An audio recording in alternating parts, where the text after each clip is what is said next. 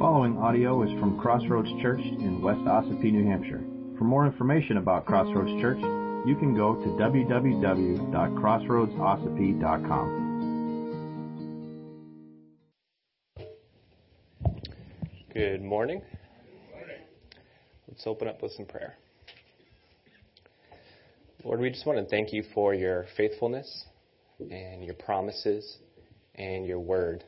We're thankful that this morning we can open up your word and just see what it is those promises are that you've made to us. And I pray that your scripture would guide us and that the truth would just sink into our hearts. Amen. So how many of you have seen all or most of the Marvel movies? Okay, we'll have you on this side. Okay. So if you don't know, the Marvel movies are like superhero movies with Iron Man, Captain America, and Thor. And since 2008, more than 20 of these movies have been made. And at first, each of these heroes had their own movie. Iron Man has his, Captain America had his, and there was no crossover. And so the first four movies seemed pretty separate. But audiences, were starting to get to know them and the character development and all those things. But then at one point, Marvel made a movie called The Avengers. And this movie took characters that had their own standalone and brought them all together into one movie. And it was at this point that we started to see that there was a bigger story going on. And all of a sudden, we saw that there was an overarching narrative. And a lot of the movies can stand on their own, but they're a lot better when they're put into the context that the writers are trying to get across. And so when I was thinking about preaching this morning, I was thinking about the whole overarching story of Scripture. And I was thinking about these movies, how they do stand alone, just like the books of the Bibles can stand alone, but they make so much more sense, and they're a lot greater once we see that there's an overall story to Scripture. And so this morning we're going to look at Acts chapter 13, verses 13 to 32, which is on page 921 in the Pew Bible.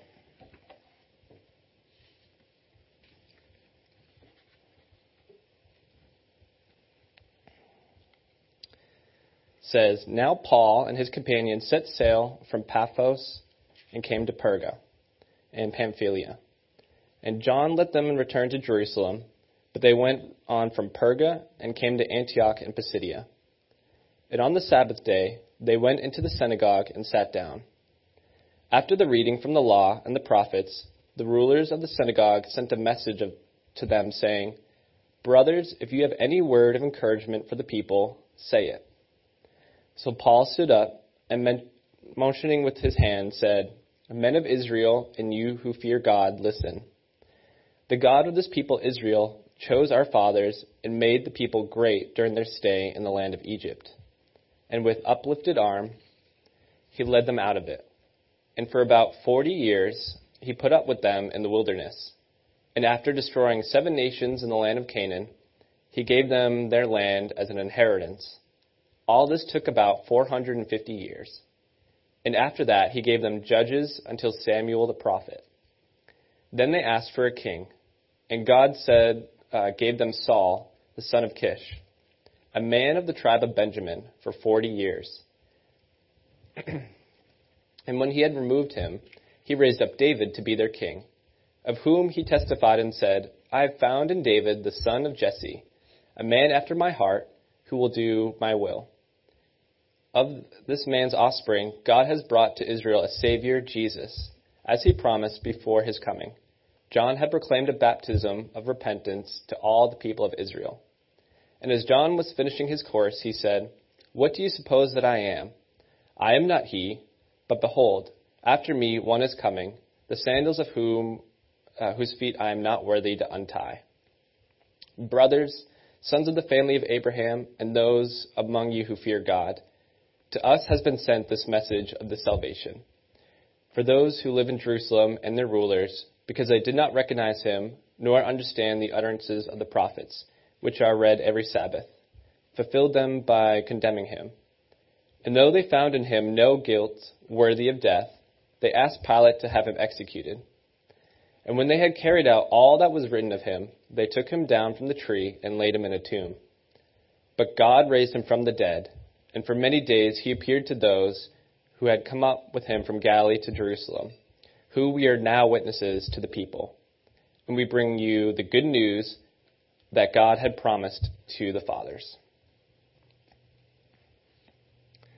So this morning I want to examine the overarching narrative of Scripture. The narrative of Scripture is the story of God's promised plan for salvation. And more specifically, the narrative of Scripture is the story of God's promised plan for salvation through his Son, Jesus. God always had a plan of redemption, and we can read God's Word and see this plan unfold throughout all of Scripture. All of Scripture points to these two truths: that God has a plan for salvation, which he has revealed over time to his people, and that his plan is accomplished through his one and only Son, Jesus. So let's take a deeper look at what Paul says in verses 16 to 32. Jumping to verse 17, Paul says, "The God of this people Israel chose our fathers and made the people great during their stay in the land of Egypt. And with an uplifted arm, he led them out of it." So just right here, Paul starts off with an account that has a lot. The first 6 words alone reveal something extraordinary. It's the God of this people, Israel. So what do we learn from this statement? That God has a people, and his people are the Israelites. And we can see the origin of God's relationship with Israel in Genesis, when God makes a promise to Abraham. So if you look at Genesis 17, this is God speaking to Abraham. And he says, "When Abram was 99 years old, the Lord appeared to Abram and said to him, 'I am God Almighty. Walk before me and be blameless, that I may make my covenant between me and you and may multiply you greatly.' Then Abram fell on his face, and God said to him, 'Behold, my covenant is with you, and you shall be the father of a multitude of nations. I will make you exceedingly fruitful, and I will make you into nations, and kings shall come from you, and I will establish my covenant between me and you and your offspring after you, throughout their generations, for an everlasting covenant, to be God to you and to your offsprings after you. And I will give to you and to your offspring after you the land of your sojournings, all the land of Canaan. For an everlasting possession, I will be their God.'" So in Genesis, God appears to Abraham and develops a gracious covenant with him. Up to this point in human history, people don't have a great track record of obeying God. And we know by this point, sin has well entered the hearts of man. And so what does God do? How does God carry out his plan for salvation? By intervening and establishing a covenant relationship with man, starting with Abraham and his household. The promise to make Abraham the father of many is the beginning of Israel and the beginning of the Lord's promise to be their God. And just as a side note, to emphasize God's word, the youth group has been studying the books of the Old Testament in order. We've been using a video series to do that. And as we've gone through the first few books of the Bible, we've been able to learn that the generations that came after Abraham just went back and forth between obeying and disobeying God, and they didn't always have a great track record either. But what's so amazing is that God continued to provide for those generations because he said he would. He made a covenant promise to be their God, and he can't go back on his word. And so knowing this fact should be an encouragement to us today, because when we look at the promises God has made, we know he can't go back on those promises.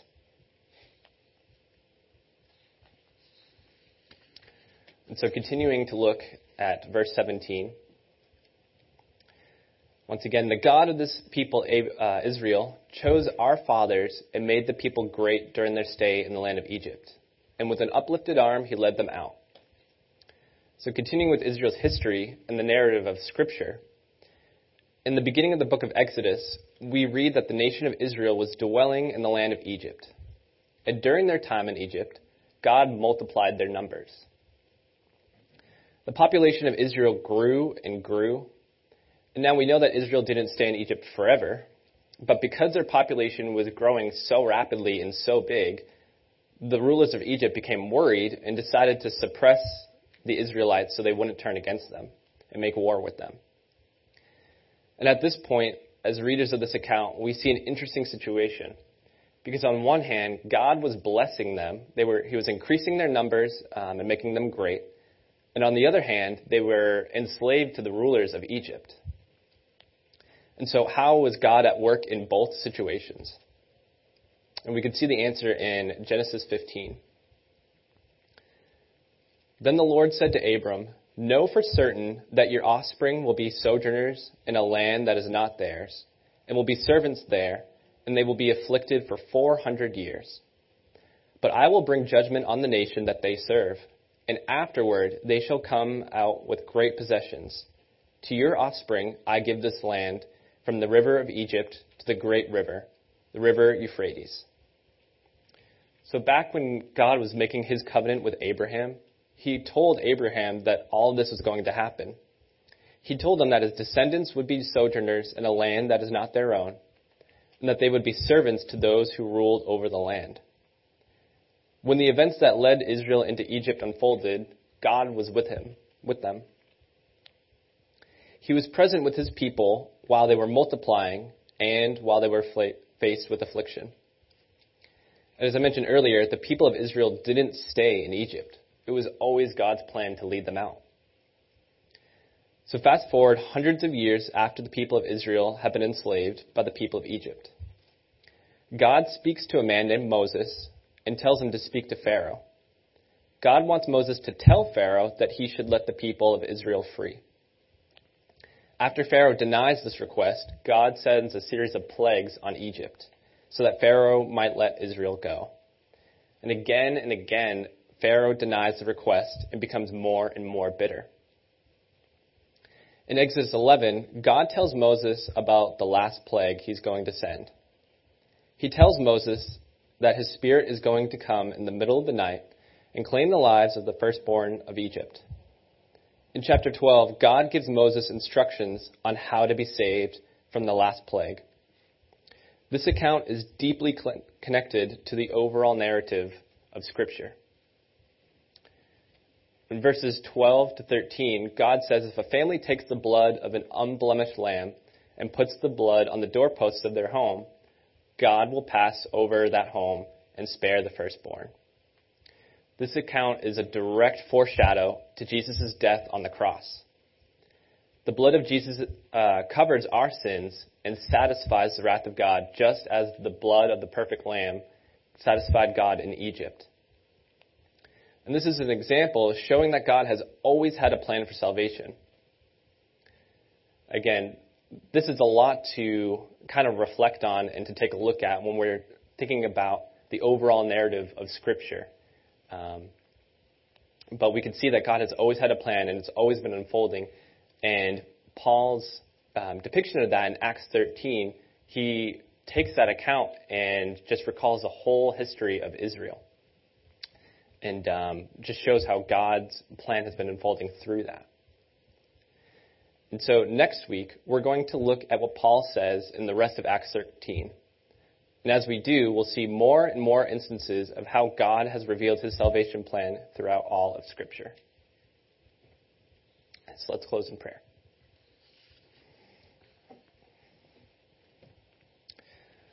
Lord, again, we just want to thank you for your word. And we just want to thank you for the work that you have done. Lord, we can read the account in Scripture of everything that you have done through Israel and for Israel. And we're thankful that that includes us today. Lord, as we'll see next week, that we have become a part of that covenant because of your work through your Son. And so, Lord, I just pray that you would continue to work on our hearts through all this week and to just prepare us for reading your truth. Amen.